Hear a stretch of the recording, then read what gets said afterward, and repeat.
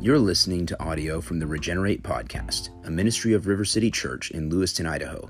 For more information about Regenerate, visit rivercitychurch.us.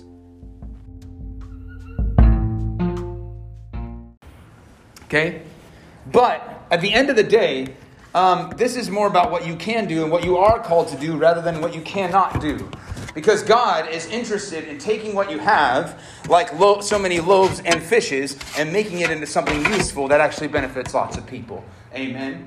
So what we're going to be doing tonight is we're going to be looking at this next phase of teaching. Because last week he's talking about old people, and it's kind of intimidating, right? For Titus, it's like, I'm supposed to teach. Titus is a young leader, okay? This is in the first century in Crete.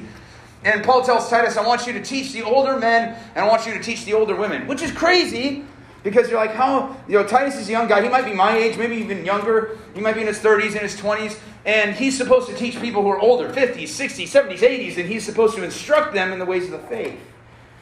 And he's supposed to instruct them in Christian character. And that's kind of intimidating. But one of the things that Paul keeps emphasizing for Titus and encouraging him in is that this is exactly where God wants him to be. And that he has been commissioned and called by God to do this. So now, we're going to be getting into this next portion where he's talking about young people. So this is going to be an address specifically to you. But before we get into it, though, I just wanted to say that, it's interesting how, our daughter here, who is on her way out right now, she's really awesome with vegetables for the most part. But there's a lot of kids out there who don't like their vegetables. How many of you guys grew up, you loved your veggies growing up? Okay, you guys were such good children. Did either that or your parents just straight up lied to you and they're like, yeah, you love vegetables, but you actually didn't. And they're just trying to repress the feelings of rage that they feel about your younger years. Yeah. So but many kids, they struggle with vegetables. They're like, I don't want to eat that, because what do they want? They want the sugar, they want the simple carbohydrates, they want the thing that gives them a quick high and then they crash super hard, right? Kids just want that, and a lot of times we're the same way, right? Isn't it funny how sometimes we bristle at the thing that is the most healthy for us? It's easy to look at the thing that is going to cause us to flourish and to grow, and sometimes we go, I don't want that because I just want a quick fix. In our culture, we're addicted to quick fixes. We want the feeling of feeling better, of homeostasis for the time being, and we're content with whatever will give us that. When in fact, I believe that God has in mind for you and for me a deeper flourishing than we can actually imagine. A deeper sense of growth and maturity, and a deeper sense of God's goodness than we have yet experienced. Anybody believe that? That God has a deeper relationship with Him and a deeper calling and purpose for your life than you can even imagine right now. So you can't even imagine it, so maybe it's hard to say amen. But in Titus chapter 2, we're going to be in verses 4 through 8, but actually we're going to start in verse 3. So everybody, let's stand to our feet real quick. We're going to read Scripture together. And as we do this, the words are up there on the screen. We're going to pick up where we left off last week, where he's talking about older women, and now he's going to move into addressing younger people. So let's read all together, out loud, right off the screen in 3, 2, 1, go. Older women likewise are to be reverent in behavior, not slanderers or slaves to much wine. They are to teach what is good. Here we go. And so train the young women to love their husbands and children, to be self-controlled, pure, working at home, kind, and submissive to their own husbands, that the word of God may not be reviled. Likewise, urge the younger men to be self-controlled. Show yourself in all respects to be a model of good works, and in your teaching show integrity, dignity, and sound speech that cannot be condemned, so that an opponent may be put to shame, having nothing evil to say about us. This is God's word. Let's pray. Holy Spirit, we invite you into this place tonight. We ask you to open up our hearts and our minds so that we might know you. We ask you to do the revealing and to do all of the work in our souls that needs to be done tonight. We're coming here hungry to hear from you, God, to understand your word, and furthermore, to apply that to our lives in such a way that we are transformed from glory to glory. We don't want to leave this place the same. And we don't want to leave this place just having head knowledge. We do not want to be, as James says, hearers of the word only, but we want to be doers. We do not want to deceive ourselves, God. So would you impact us tonight? Would you move in this place tonight? God, let my words be your words. I want to serve you with the things that I say, so let the words of my mouth and the meditations of my heart be acceptable in your God. And you are, God, our strength and our Redeemer, God. We love you. In Jesus' name. And everybody said, Amen. Yes, let the words of my mouth be acceptable in your sight, O God.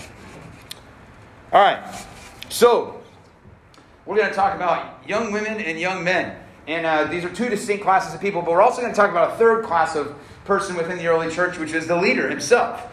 So we're going to be talking about a super fun topic that nobody likes to talk about, and that is character. Somebody say character. Yes. All right, so character, we're going to be so this is my first point right here. We're going to be talking about Christian character in young women. Now, some of you young women are like, I don't need no man to tell me about how to... Okay, hold up. First of all, to tell me how to live my life, first of all, that's wonderful, very 21st century of you. But this is the thing. God actually has in mind for you a design that actually brings about your flourishing. Whether you are male or female, wherever you come from, God actually has a design for you, the Bible teaches, that actually will bring you life. And that's why it says in Psalms that God's word, like the psalmist says in Psalm 119, that he delights in the word of God. He talks about how the word of God brings him life. Happy is the one who follows God's precepts. It actually brings about life. However, in this passage, what we're reading is a letter from one leader, one Christian leader, Paul, to another, Titus, giving him instruction on how the church is supposed to function. And I think what's really interesting is, first of all, that it is primarily familial in nature. Yes, the church is organism as well as organization, but it should only be organization in so much as it serves the purpose of the organism, which is to make disciples of all nations, baptizing them in the name of the Father and the Son and the Holy Spirit, and teaching them to obey all that Jesus has commanded us. Amen? That's the mission of the church. That's what we're here for. So the only reason that we have structures, the only reason that we have leadership is so that we can fulfill God's commission in a broken world. And so here we are in this place where he's saying we need to have in place some structure, but the primary language that he uses is familial. So I love this. He says, I want the older women to teach what is good. Teach what is good. And so train the young women. Pause here. He says, I want the older, look at this. They are to teach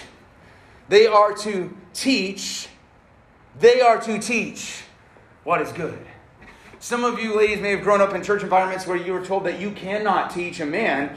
And we don't have time to theologically debate that. You can send that in for your theological debate or question of the week or whatever. We can talk about it. We can chop it up.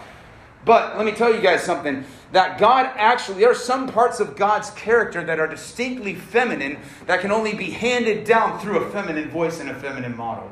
And that's you. You have something unique that comes for the kingdom of God. And what's interesting is this.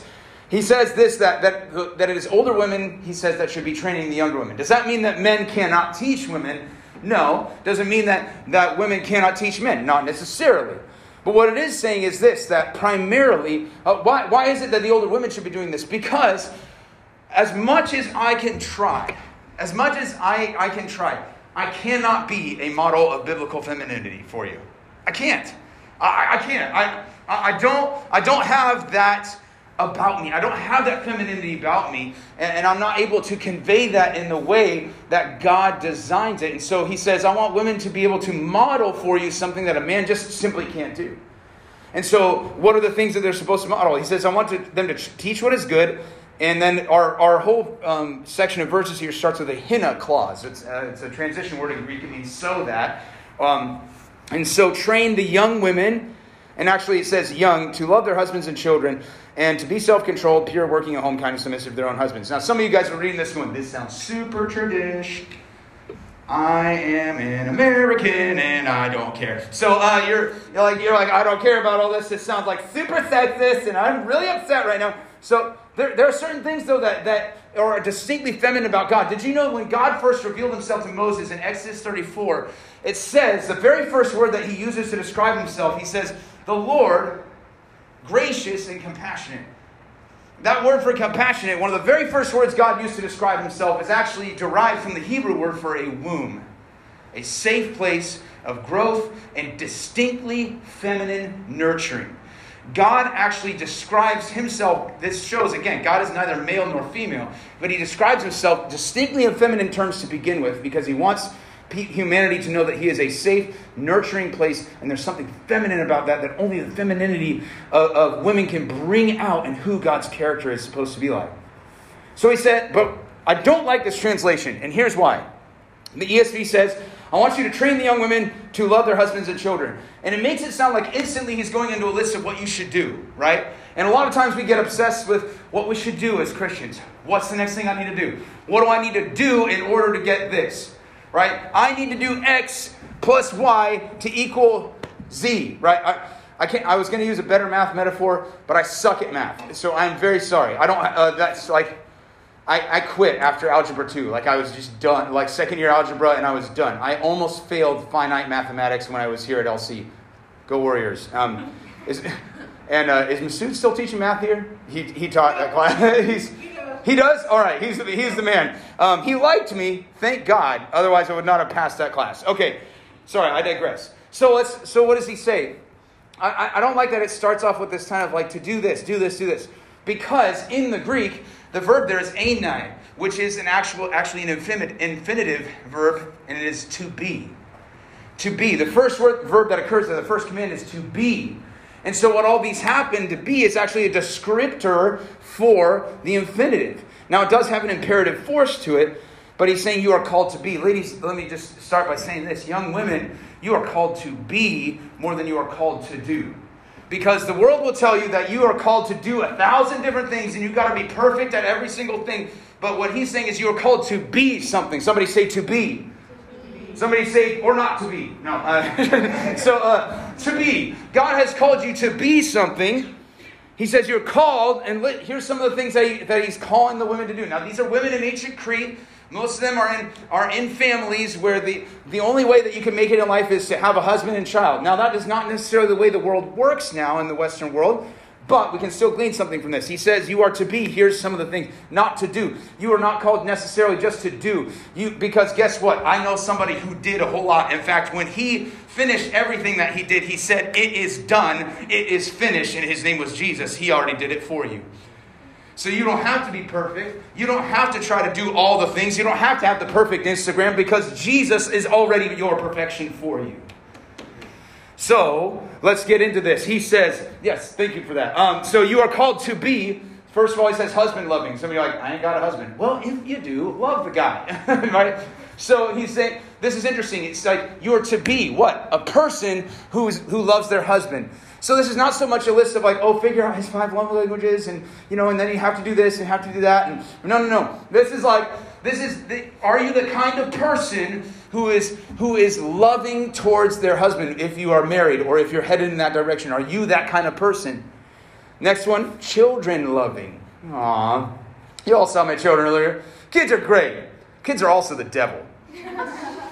I'm just going to say it right now. You would be surprised, as a full-grown man, a 4-year-old girl has made me cry more times than I can, it's unbelievable. Like, kids are great, but they're also crazy. And then God is calling you, and he's saying to the young women, I want the older women to teach them to be the kind of person who loves children.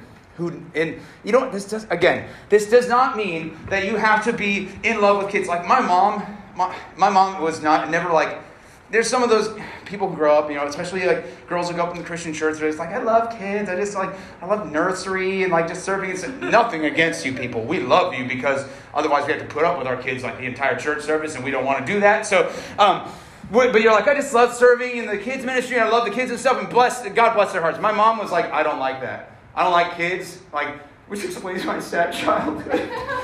No, I'm just kidding. I had a great childhood. But she was like, she loved me and my brothers. I have 2 brothers.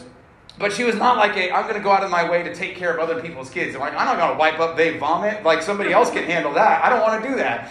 Right? And so, husband loving, children loving. And here's another one that is extremely important. And I'm going to come back to this. Self-controlled. Are you the kind of person who has self-control? Do you just have to share the juicy gossip? Do you just have to let it loose? Do you have to just let your tongue fly when you're angry at somebody? Do you have to, or do you have self-control? Next, he says, ladies, I want the young ladies to be pure. This is undivided. Ladies, how many of you would like to live with an undivided heart where you're not split in 1,000 different directions? Feeling like you have to live in such a way that you are fulfilling everybody's desire except your own. My Bible says that God grants you the desires of your heart. God wants to give you a pure, undivided, united heart. And then he talks about somebody who loves homemaking. You're like, oh my gosh, I'm not a Pinterest girl, okay? I'm just not, okay? You're like, I like pumpkin spices as much as the next one, but I'm not a Pinterest, I don't do shiplap, okay? I don't do that. My dorm looks like a prehistoric, like it's awful. I know that I'm a terrible, unclean person, right? Right? Maybe you're in that position, but he says that you ought to be the kind of person who wants to make a home. What am I talking about when we're talking about a home? A place of nurturing and care and growth and comfort. And this is something, again, it's distinctly in the feminine nature of God that he expresses through women. I think it's amazing. Because us dudes, like, I don't know about you, but like, I remember living in a bachelor pad, and it was something, There was one time I spilled some soup on the floor in the living room. And it looked like a freaking murder scene because it was tomato soup, like it was just like everywhere. And we just left it because we're like, I didn't want to clean it. I tried to clean it up a little bit, but I was like, we can't pay to have the carpet shampooed or anything. They're like, nah, dude, let's just, hopefully it doesn't make us sick or something. We just left it. Like we just freaking left this nasty spot. And so we're very utilitarian. We're like Jeeps. We're just like, there's very few moving parts. It's very easy to fix. And just as long as we can get from point A to point B, we're fine. Anyway, but ladies, you have a way of making even just your living environment something that just has the fragrance of heaven about it. And so that does not mean that you have to be a stay-at-home mom, okay? Can I just throw that out there? That you don't have to be a stay-at-home mom? Praise God. Like you can pursue your career, aid to the men. You can do that if you desire. And if you want to be a stay-at-home mom, you can do that if you so desire. But are you the kind of person who is somebody who is a homemaker, a person who makes a home what it is? Are you kind? And then he says, are you submissive? I want to teach you to be submissive. And you're like, I told you, I don't need anybody, especially you, Mr. Whoever you are. I just saw that you had kids. I don't even know if they're your kids. Like, there could be somebody else's kids and you're pretending to be, No, what I'm saying is, you might be looking at me and just going, well, who are you to say? Keep in mind, first of all, he said, be submissive to whom? Look at the text. It's right here. We'll look back at it. He says, self-controlled, verse 5, working at home, kind and submissive to their own husbands. You do not have to live in submission to men just because that's not what the Bible is teaching. What the Bible is teaching is that when you are in a covenant relationship with a man with this husband, with a husband, you need to be willing and be the kind of person who is willing to put down their desires in order to lift up the other person. And don't worry, husbands, we got our own work cut out for us because I'm coming after you young guys in a second, okay? So he said, and now you might go, okay, that's great. Why should we do all that? Why is this so important? And he actually gives us another hina phrase here. He says, you are called so that the word of God, look at this. He says, this word of God may not be reviled, end of verse 5, or slandered. Because, can I tell you something? Your life preaches louder than any sermon you may ever teach. Your life and your character preach way louder than anything else in your life. Anything else that you may produce, anything that you may say, any song that you may write, any art that you may create. Your life speaks volumes. And ultimately, the only way that people are led closer to Jesus is by being in close proximity to those who are in close proximity to Him. Amen. Does your life smell like that? So, now we move on to young men, verse 6. Now he says, Titus, I want you to teach the young men. Now it's interesting. He says, I want the older men to teach the young women. Why? Because they can be the model of biblical femininity. Now, Titus, you're a dude. So I'm going to just get straight to the point with you. And guys, we don't need all the... I don't know, like I said, we're pretty simple for the most part. We're pretty straightforward about things, and I love this. Paul is super straightforward. He says, Titus, here's what you need to tell them. Ready? Verse 6 is a very short verse. Look at it. Likewise, urge the younger men to be self-controlled. That's it. That's the only instruction for young men. Self-controlled. The word there is sophronein, or sophronein. It means to. It's an infinitive verb. It actually appears. This verb appears 10 times in the New Testament. 4 out of those 10 are right here in the book of Titus. So it's really interesting. First, he mentioned it when he was talking about elders in chapter 1. Then he talked about older men being self-controlled. He talks about young women being self-controlled. I don't know why he says older women. He doesn't mention it with older women, probably because older ladies have got it figured out. You know what I mean? What have you got against grandma? Nothing. Anyway, she's steady Eddie, man. But then he says young men, and he boils it all down to this one issue. But I think it's interesting that it pops up over and over, because he said this to the young women as well, and I kind of skipped it over. But to the young men especially, he says, you need self-control. Amen. The word here is actually the same word that is used to describe the demoniac in Mark chapter 5 and in Luke chapter 8. When it says that, remember the story? Jesus goes to Gennesaret. He gets there, and there's this dude, this crazy demonized dude who's lived up in the hills. And he's been up there for so long. He's been cutting himself and just living among the tombs. And they tried to chain him up, and that didn't work. And so he sees Jesus from a long way off, and he runs over to him. And then he's kneeling down there, and he's like, what have you to do with us, Jesus, Son of the Most High God? And they're just freaking out. And Jesus is now contrary to Catholic teaching, I don't believe that he was asking for the name of the demon. Jesus says, hey, what's your name? And I think he was honestly expecting him to say something like, oh, Greg. But instead he's like, my name is Legion, for we are many. And he's like, okay, you shut up and leave now. And they're like, please don't kill us. We'll go to those pigs over there. He's like, fine, I wasn't feeling pork today anyway, go. So they go, they enter the pigs, 2,000 pigs die, it's crazy. But then it says this, that when the people saw him dressed and in his right mind, they were afraid. The people came, and they were so used to this guy living in so much distress and so much darkness that when they saw him sane, it actually made them scared. They saw him sane, and the word also can connote the idea of being soberly wise, which is why Paul uses it in 1 Timothy to describe the quality of an elder. Peter says in 1 Peter 4:7 that we should be sober-minded because the end of all things is close at hand. A self-controlled dude, when they see a young man who is self-controlled, it's almost scary. You know why?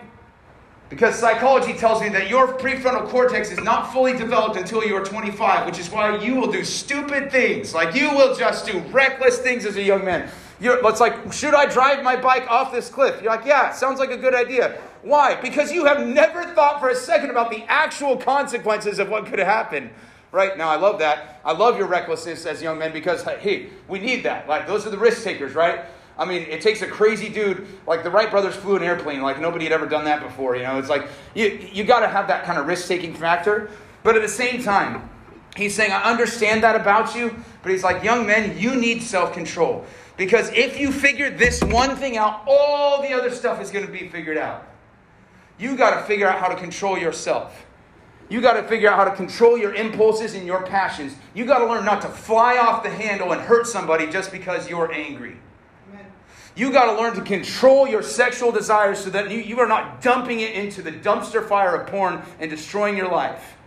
And then further on, destroying your marriage down the line, because it will affect you in the future. I can promise you that. You need to figure out how to control yourself. And you go, and it is frustrating. I know this as a young man. Growing up, it can be frustrating. But I grew up with those guys. You know those guys who grew up and they had no boundaries. They had absolutely no self-control, and they left a wake of destruction in their path. Broken hearts, broken relationships, multiple partners, multiple babies, multiple hospital bills. Right? This is the kind of guy that you don't want to be. And the key to it is self-control. Actually, this has been brought to mind for me a lot this last week. I was just meeting with Ben Goodman. Actually, he's going to be speaking on Sunday. And actually, this was in a meeting he was teaching our prophetic team about what does it take to actually grow in the prophetic, in your gifting. And one of the things he said that stuck with me, he said, maturity, right, is measured by your ability to control your tongue. I was like, what? He was telling a story about how he was meeting with a mentor of his who said, Ben, what is the mark of Christian maturity? He said, oh, well, it's a knowledge of Scripture, and it's, learning to love your neighbor more, or, it's being more wise. He's like, look at James chapter 1, verse 2, and tell me what it is.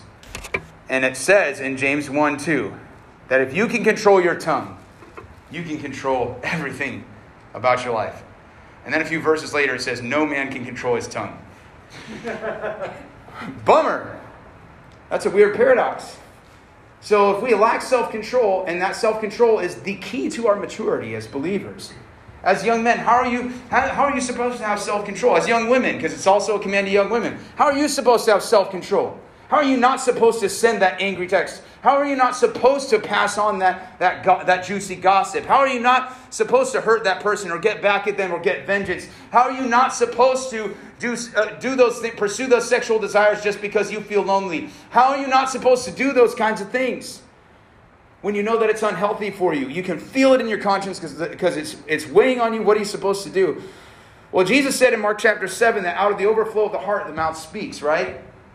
So he said, out of the heart of man come evil thoughts, sexual immorality, theft, murder, adultery, coveting, wickedness, deceit, sensuality, envy, slander, pride, foolishness. All these evil things come from within a person and they defile him. So you go, okay, well, how am I supposed to get self-control? Where do I go? Go to Galatians chapter 5. The fruit of the Spirit is love, joy, peace, patience, kindness, goodness, gentleness, self-control. Faithfulness. You guys got it. You're better than me. You're holier than me. I got it. Yeah, and self-control. Right there, right? So there it is. How do you get self-control? You need the Holy Spirit. The only way that you are going to grow in the faith, and the only way that the impact of these older believers to younger believers was going to work out was if you are in step with the Holy Spirit. And so that leads us into the final point, because now he says, okay, Titus, I want you to do this. I want you to teach these young men. And that goes to our third point, Christian character in a leader, verses 7 through 8. So he says, so what is Titus supposed to do with this? What is he supposed to do with all this, with his position? He's a younger man, but he's got some responsibility, because Paul has just told him, I want you to go around the island of Crete, and I want you to establish elders in every single town, so that way that each Christian community has a leader that they can look to for growth and for comfort and all that kind of good stuff. So what are you supposed to do? Well, he says, I want you to show a typos or type or example or demonstration or model of good works. I want you to show them a model of good works. So because, again, I love this because all of this goes back to one thing. That God is interested in developing your character. Hear me this. God is interested in developing your character. And it's more important to Him than your calling. And it's more important to Him than even your temporary feelings which come and go. It is more important to Him than anything else about your life. He wants to build your character. Why? Because He sees Jesus in you. And it is through the work of the Holy Spirit and in obedience to Him that you begin to have those blocks chipped away until the masterpiece starts to come out. Like a sculptor looking at a piece of granite. Chipping away. Chipping away. Right, a great painter sees the image before he puts the brush to the canvas. That's what God sees in you. Are you willing to let Him do that? You've got to be a type of good works. So I want you to be a model of good works. We've all seen plenty of stories. If you follow any kind of like Christian news outlets or anything like that, we've seen plenty of stories of Christian leaders who have not shown good character, right? There's plenty of high-profile stories of pastors who have screwed up big time, right? So he's saying, I want your life to be a model of good works. And you know what's crazy is every time that happens, what is the thing? Like, if you're, like, I don't know if you have been like me, but anybody listen to podcasts? Like, you listen to, like, preachers on sermons and podcasts? Yeah. So I like to do that. But there's certain people that I had to stop listening to. Because I'm like, dude, I just feel defiled, you know? I feel like that's just trash, you know? This guy's just trash. And I can't handle that. So, and it's not that the message was bad, but the vehicle through which the message comes, and it's in many ways just as important as the message itself. So he says, I want you to be a model of good works. And I want you to teach with integrity, with dignity. You need to teach with integrity. That means you need to know your theology. Your stuff needs to be tied together tightly. And if you guys are going to be leaders in the future church, it is not going to be enough. Hear me. It is not going to be enough to read a lot of Christian books and listen to some good podcasts. You need to read the Word on your own for yourself and learn to understand it for yourself. Now, we're happy at Regenerate to help you guys develop those things. And if you ever want some tips on how to do that, please talk to me. Talk to some of the other leaders. We want to show you the fundamentals of how to walk as a Christian so that way you can actually grow and learn to facilitate growth, right? And it says that God wants, in Ephesians, I believe it's Ephesians chapter 4, he says that he wants the body itself to grow in love. So if you want to grow, there are some things you have to practice yourself. So it says, I want your teaching to be with integrity and with dignity and with a word that is above reproach, right? Well, he says, sound speech that cannot be condemned. Another way we can see that is I want you to preach with a word that is above reproach. The way that you preach should not be able to be condemned by people who don't understand you or are from the outside.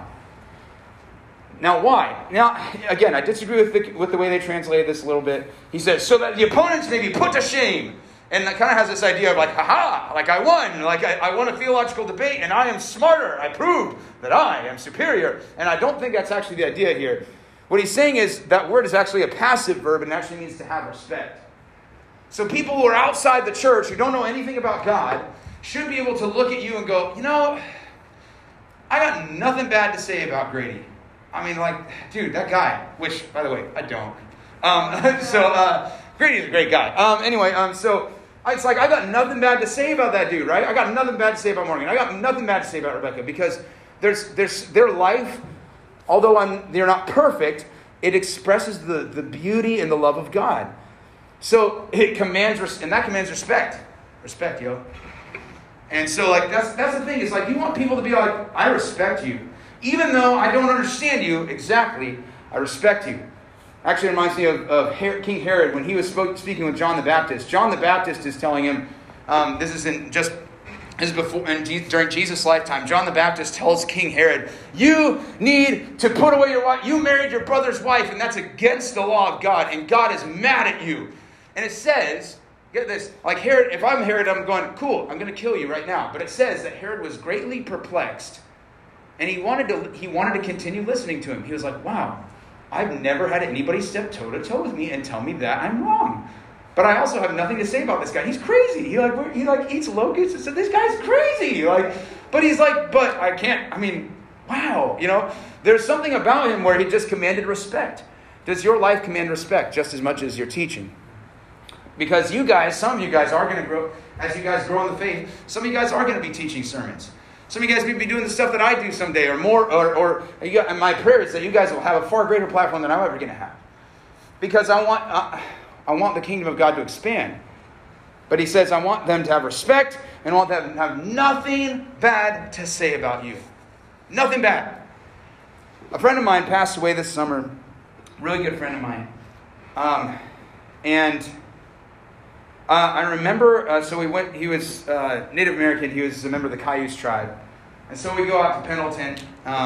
Cayuse tribe is part of the Umatilla Confederation. So we go out to the Umatilla Longhouse out there. And they have a tradition called 21 drums where there's these drummers who play on these drums. And then you dance around the casket in this spot in the Longhouse called the Wash. And this is part of their religious tradition. So we're going around, and I remember at certain times they would stop, and anybody who was standing in the inner circle could share a story about the deceased. And what's crazy is I saw all these people. He was on fire for Jesus, and he was also totally in touch with who he was as a Native man, which is so cool to me. I was just dude, he knows who he is as a Native man, but also he is so in love with Jesus. And all these people went around, and it was crazy because his life. He grew up in the sticks in Bonners Ferry, Idaho, where I grew up. And so it was myself and a couple other little white kids, in the circle who just had some fun memories from church and stuff. And then he went to Portland, and he got jumped into a gang when he was in junior high, I think. And so he had all these thugs from Portland who were there, all vested up and everything. And then he had a bunch of people from the Native community in full regalia and just all this beautiful clothing and stuff. And they're expressing each of them had this perspective on him, and it was amazing to hear all these stories. And not one person had something bad to say. Now you go, well, that's a funeral. But there was something about the fact that when we went around the circle, I always felt like I was his best friend. But when we went around the circle, there's so many people who said, like, I felt like he was my best friend. And I was like, man, I want my life to be like that.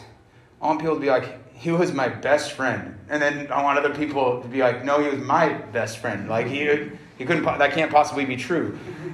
But he had so many people who really genuinely believed that he was their best friend, because anytime he'd spend time with you, I remember he would sit with me, and whatever we were doing, he'd be like, this is so pleasant. This is wonderful. Isn't this just a great time? This is a good time. And I'm like, yeah, it doesn't matter what we're doing. Sitting in the car, driving around, listening to Blink-182, or like Emery, or like freaking hardcore music. Because he was also into the hardcore scene and stuff like that. And man, but it was crazy having nothing. These people just they felt this way about him. At the end of your life, are people going to have nothing bad to say about you? Or are you going to be the person who, when you pass away, people are going to get awkward when they stand up? Yeah, he was,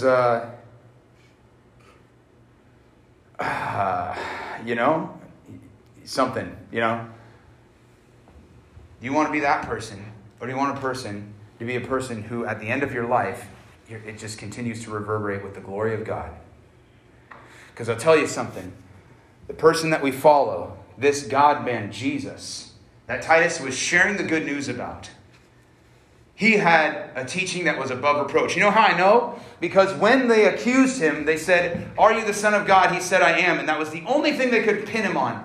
Because it said that many people tried to stand up and accuse Jesus of wrongdoing, but their testimony did not agree. They could not agree on one wrong thing that Jesus did, because he was flawless. He was absolutely perfect.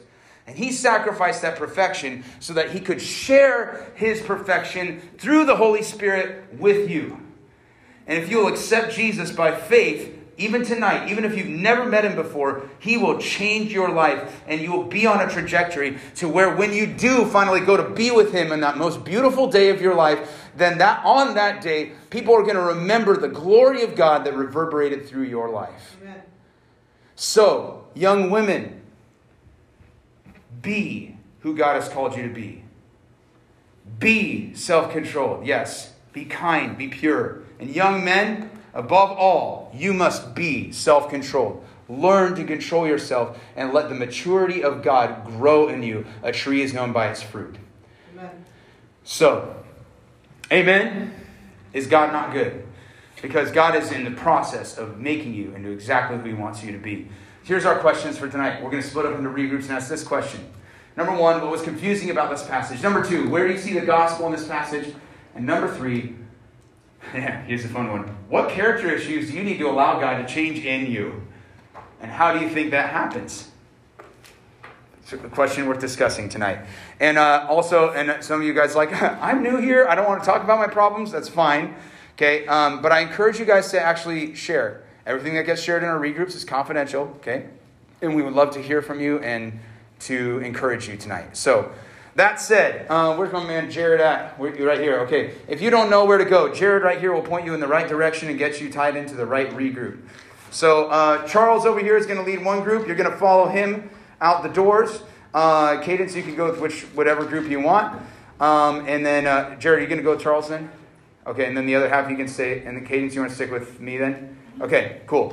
So Jared will get you to the right regroup if you've never been in one. If you remember your regroup, go with that group. Let's split up and go, and we have about 20 minutes. Go.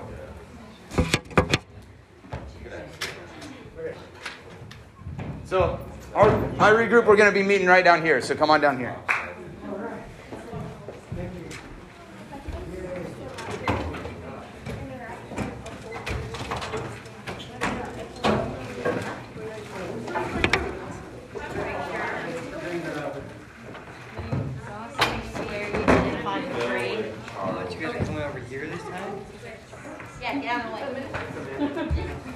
I feel like I'm going to sit on cord. All right. I don't want to be on cord to do that. All right. Alrighty.